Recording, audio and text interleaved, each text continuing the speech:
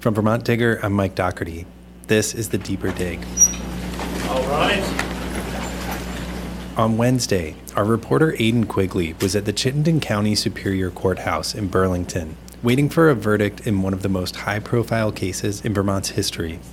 I was actually about to go downstairs and get some snacks because I was anticipating a later night of jury deliberation. So right when I reached the elevator to hit the down button, I hear a little bit of a commotion back while the media was waiting outside of the courtroom. And I look down the hallway and I see an attorney or someone running down the hallway in the other direction. I wasn't sure who it was, but things got kind of really tense after that, and all the media rushed into the courtroom. The families came up. We were all sitting outside waiting, and then we were all sitting inside the courtroom waiting for the verdict.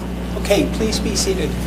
I got the sense that people really didn't know which way it was going to go, especially since it was a day and a half of deliberations. I think the fact that it took as long as it did to come to a conclusion means that the jury had some very serious questions to walk through in their deliberations, which makes sense on a trial of this nature and stature. So, Mr. Burnett, I did receive your note that the jury has reached a verdict.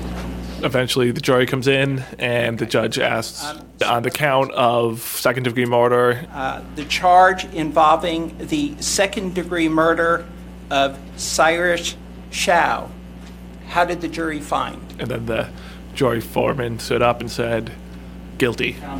Charged guilty of second-degree murder. Was that verdict unanimous? Yes. And then that was kind of the moment when, if one of the counts was going to be guilty, all of the second-degree murder counts were going to be guilty. They read each of the victims' names individually. Yeah, on the count of murder of Mary Harris, what do you find? And then the follow-up question would be on the insanity defense that the defense raised. Did the jury conclude that the defendant had failed to meet his burden of proof with regard to insanity? Yes. And was that decision unanimous? Yes. So say you all?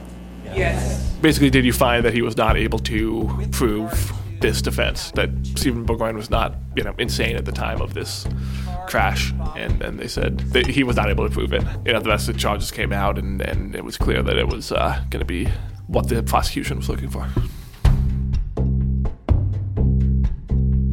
Our reporter Alan Keays covered the proceedings.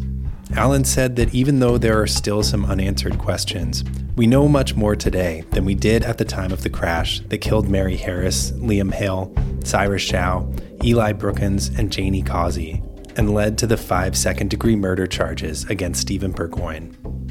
We knew that there was a wrong-way crash that happened on the interstate late at night on October 8th of 2016. Steven Bourgoin, according to police, had been driving the wrong way at the interstate at a high rate of speed when he slammed into a Volkswagen Jetta, a 2004 Volkswagen Jetta, with the 5 teenagers inside who were returning from a concert in South Burlington at higher ground.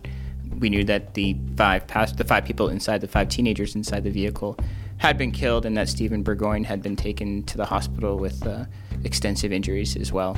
We also know that he had stolen the police cruiser of the first responding officer, a Williston Police Department member, who got out of his cruiser at the scene to try and help the teens in their car that had overturned and was on fire. And then Bourgoin took that cruiser, fled southbound on the interstate, going the right way, the correct way, and then turned around and came back after going a very short distance, driving at over 100 miles an hour and slamming back into his pickup truck that he had been driving earlier, that was in the earlier crash, the initial crash, as well as several other vehicles, injuring other people who had kind of come upon the scene, the original scene, and had pulled over to the side of the road, and injuring some of those folks as well. And can you describe what the scale of this event was? I mean, it sounds like the kind of thing that was fairly unusual for Vermont. Yeah, I think it's the highest number of murder counts in one case in the history of Vermont. Wow. All right, Please be seated, everyone. So it was about 2.5 years ago. Yep. How did we get to this trial that started a couple weeks ago? There's been many motions and court filings over the last 2.5 years. Some of the most significant have included, there was the motion for a change of venue. Because the case had received so much media attention in Vermont, that the defense had moved for a change of venue to move it out of Chittenden County, which the crash took place in Williston. But ultimately, the judge decided that the case had received so much media attention statewide that it would make not all that much difference, because the coverage had been pretty extensive of the case. So the trial did take place in Chittenden County. And they had set aside quite a long time for jury selection in the case that took place at the end of April and into the beginning of May. And it only took 3 days to impanel the juror, which I think was quicker than a lot of people thought. Why did they think it was going to take a long time? Just because of the extensive coverage that the case had received, that to get a fair and impartial jury who hadn't either heard about the case and formed opinions about it or would be fair and impartial on the matter. Right. We're here on the record in the cases involving Steven Bourgoin, specifically dockets 3814-1016 and 3798-1016. Can you tell me about what general cases the prosecution and the defense laid out at the beginning of the trial? The prosecution case, the opening days was kind of setting the scene about what happened the night of the crash. The defendant stayed in the passing lane for over 2.2 miles, and as he sped north the wrong way, there was a VW Jetta coming south on 89 in the travel lane, carrying 5 young people. The defense case was pretty much that Steven Bourgoin was insane at the time. That was their argument. They did not contest that it was him behind the wheel of the pickup truck that crashed into the teen's car driving the wrong way, and they did not contest that it was him who took the Williston police officer's vehicle. This trial, however, is not about whether or not Steven Bourgoin drove his truck the wrong way on 89 and hit the Jetta and killed him. It did. That's the hard truth. This trial is about why it happened. What was going on in Steven Bourgoin's head on that tragic night back in October of 2016? Why in the world would he do such a thing? They said that he was insane at the time, and they had an expert, a defense expert that they had hired who had issued that opinion, concluded that, and they also had the prosecution's former expert who had also determined or concluded that Mr. Bourgoin was insane at the time of the crash. The evidence will be that Steven Bourgoin was totally psychotic and delusional at the time of the crash. The evidence will be that he was, in every sense, insane at the time of the crash. All the evidence points to that conclusion.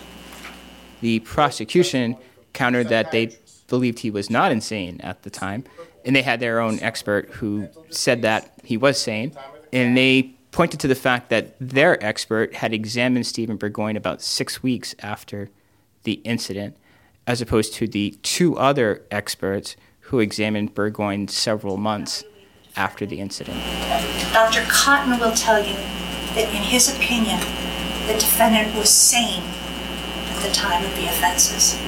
So they argued to the jury that his was more of a contemporaneous review of or examination of Bourgoin, in that it was more relevant. What's the significance of this insanity question? Why was that the main topic of discussion in those statements? Well, I think it was because the defense did not challenge the facts of the case about who was behind the wheel of the car at the time. And they did not argue that there was like a problem with the vehicle or anything to that effect. So it just came down to his state of mind. So if the jury were to find him insane, then he wouldn't be guilty of these second-degree murder charges? Correct. He would be found not guilty by reason of insanity or not criminally responsible for the charges that he faced. And then there would have been a process where the court would have determined what type of care he would have needed in the future, which could range anything from being released to needing care for a substantial period of time at a psychiatric facility. So tell me about the opening days of the trial. Well, it was the people who had come upon the crash who were the first witnesses to testify, the motorists who were on the interstate that night traveling south on Interstate 89 in Williston. And they described a scene that they used words like a war zone or Armageddon to describe what they had seen. Yeah, it was horrible. I felt like there were many things on fire. There were people screaming. I assumed that there were many people injured or killed.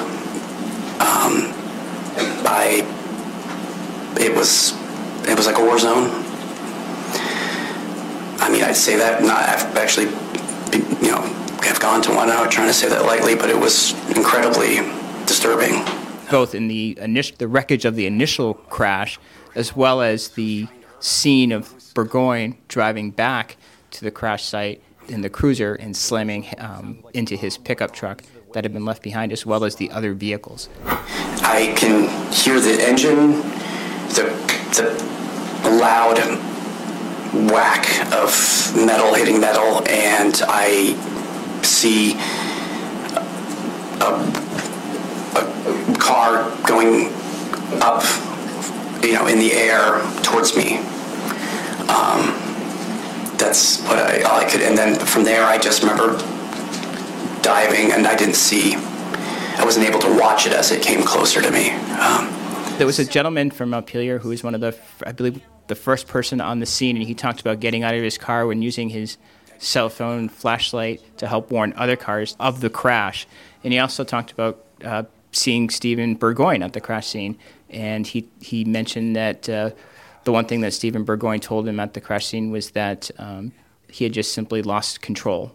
And that was one of the few statements we had from Bourgoin, from a witness at the scene who he talked to at the crash site. And some of the witnesses talked about being in their cars and seeing Bourgoin driving up on the scene and just leaning over into the passenger seat from the driver's seat and not thinking they were going to survive. At least one person talked about bailing out of her car and going up into the woods on the side and thinking that she had actually been killed. Wow. After a long time of standing there holding on the tree and crying, I went down quickly once. I didn't look. I just wanted to get my coat. I was getting cold, and then I went back up, and then I heard some more noises and more people screaming, and I could see people running and screaming and ducking in front of my car. They were hiding from whatever was exploding in the cruiser. Can you tell me a little bit more about what some of the first responders talked about? Yeah, the police officers who responded to the scene, it was very late at night, so that the first officer who responded, Williston police officer Eric Shepard, talked about trying to open the door of the Jetta that had the teens inside, and he frantically tried to open the door and was knocking on the windows to try to get the teens' attention, but they had been too severely injured and the vehicle was on fire, and he talked about trying to open the doors, and the handles in the vehicle was just so hot from the fire that he could not open them. And did you attempt to extinguish the fire? I did. I started right at the engine compartment, right at the source, and tried to knock everything down as best I could. And were you successful? No, it's very tough to knock out a vehicle fire with a smallish fire extinguisher, unfortunately. Okay. There were other responders who talked about coming upon the scene, and like the other people, they talked about it being a war zone with so many cars being damaged and the fires that they were seeing. Now what did you observe? There was a lot more debris. Quite honestly, it looked like a bomb went off or a war zone. I was kind of in shock at all that what happened, but there was more victims now that we had injured. There was a car on its side in the ditch off to the slow passing lane, but it was in the ditch on its side with somebody inside of it. They had dash cam videos of Bourgoin driving the Williston police cruiser after he took it. So when you saw that your blue lights changed, indicating that your vehicle was moving, what did you do? I asked who has my car. Okay. And again, kind of, how did you know that somebody had your car? Because it was creeping slowly, and the lights had changed, and I kind of made a sound. I was kind of like thinking, "Oh man, I left my car and drive for a second." Went, "Oh, this is not the time for that." Right. Okay. And did anybody respond to you asking who had your car? No. And I said it again. Okay. No response. And so what happened next? The vehicle picked up pace, at which point I realized somebody had stolen my vehicle. Who has my car? Who has my car? It was kind of an eerie scene because it was very quiet and there was no other cars on the road, and it was just driving down the road for a couple miles with no sound except the engine roaring. As he got up to the next exit in Richmond, there was a police officer in the turnaround area and had flashing blue lights waiting to intercept him. And right around that point is where Bourgoin turned around on the interstate and started heading north in the southbound lane back to the crash site.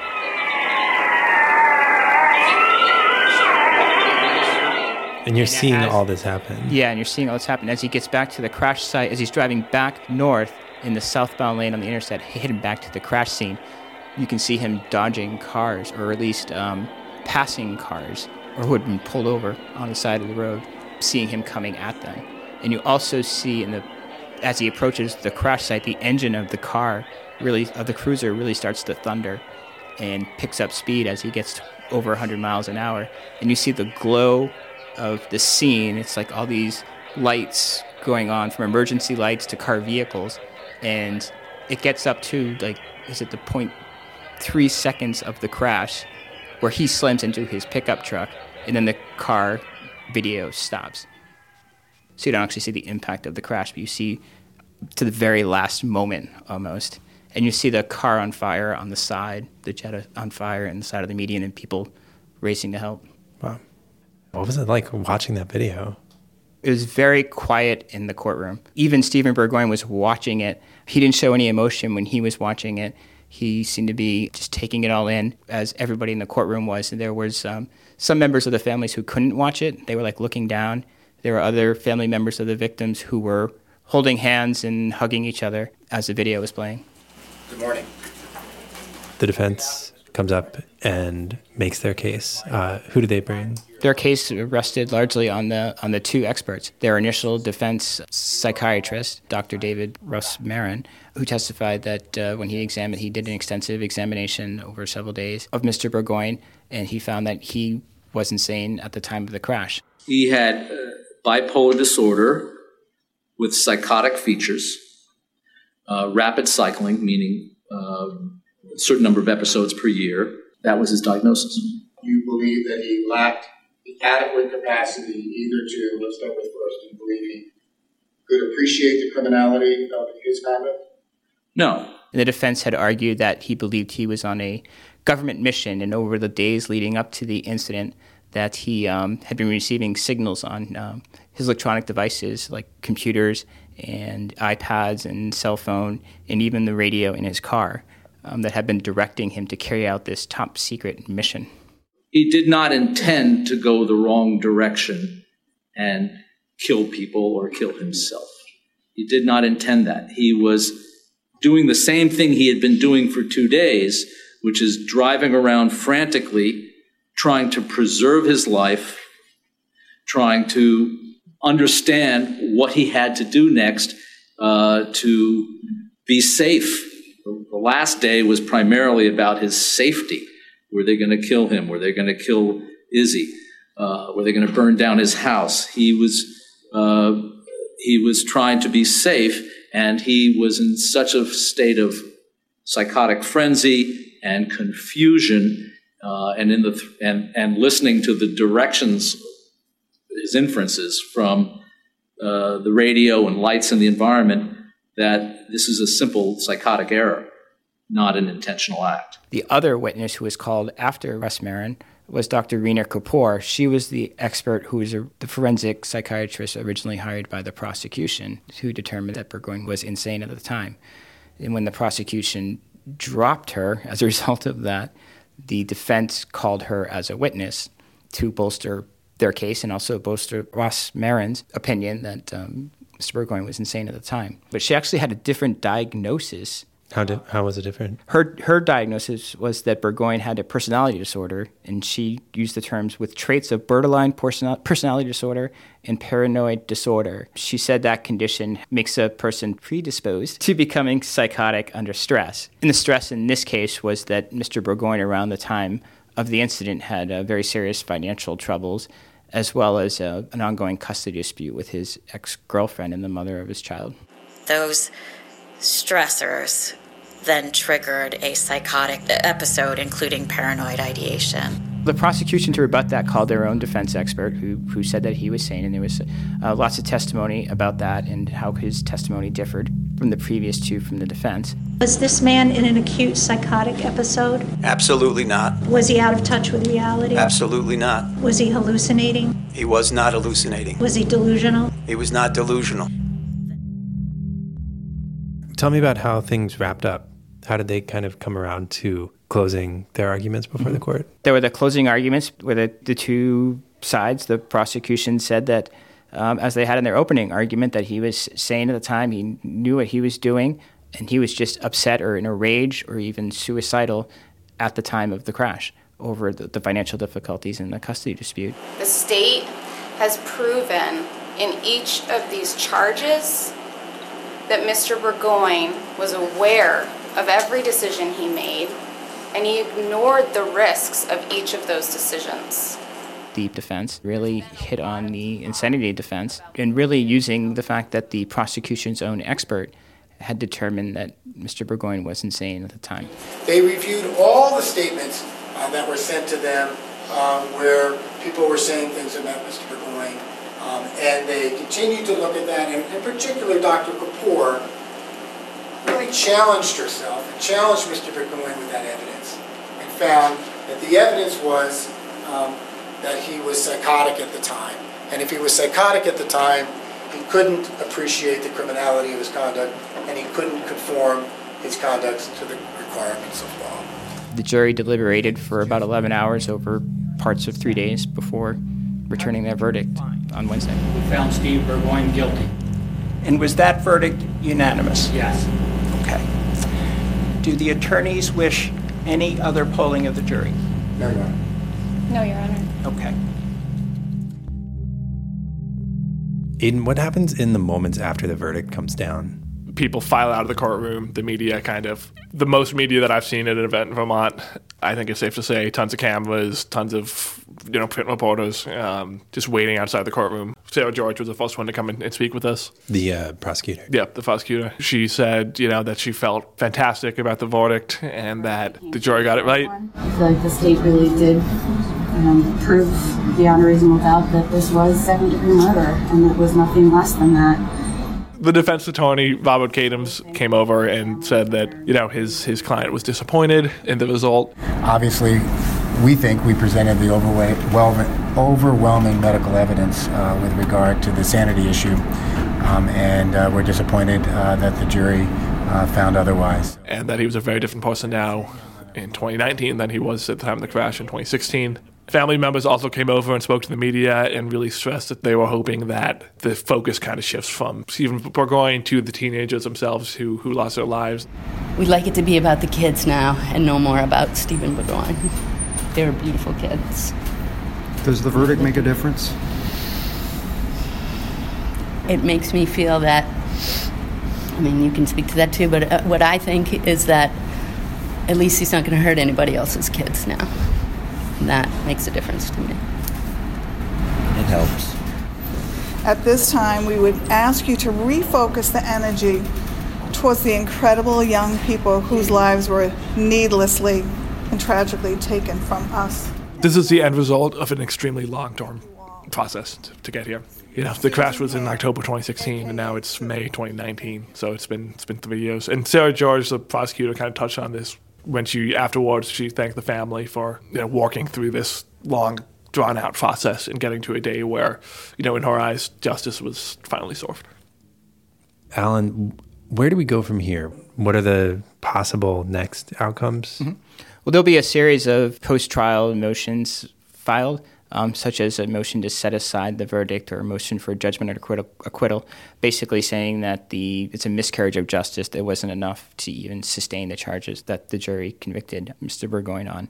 Those motions, I've just talked to some experts, they say are rarely granted.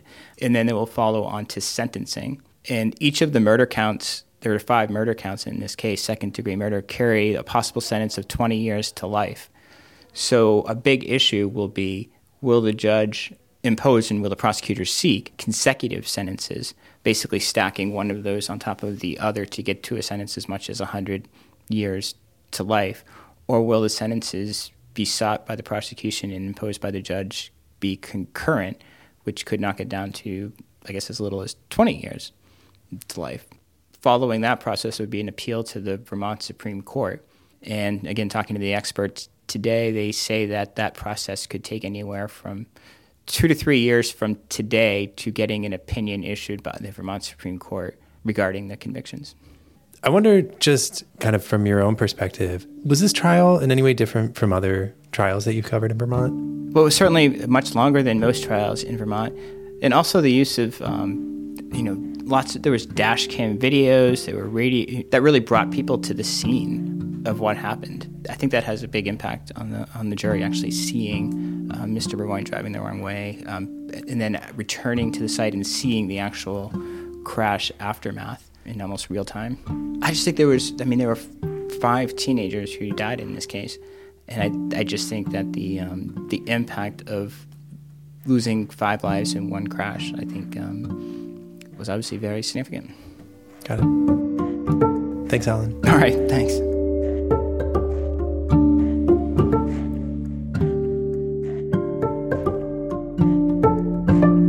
You can find coverage of the Steven Bourgoin trial by Alan Keays, Aidan Quigley, and Mark Johnson at VTDigger.org. You're listening to The Deeper Dig. Every Friday, we go deep on one key story that we've been following. You can hear more episodes at VTDigger.org or subscribe wherever you listen to podcasts. Special thanks this week to WCAX, Local 22, and Vermont Public Radio for helping to share footage from the courtroom. We use music this week by Blue Dot Sessions and Poddington Bear. We'll be back next week with more stories from the Digger newsroom. Have a nice weekend.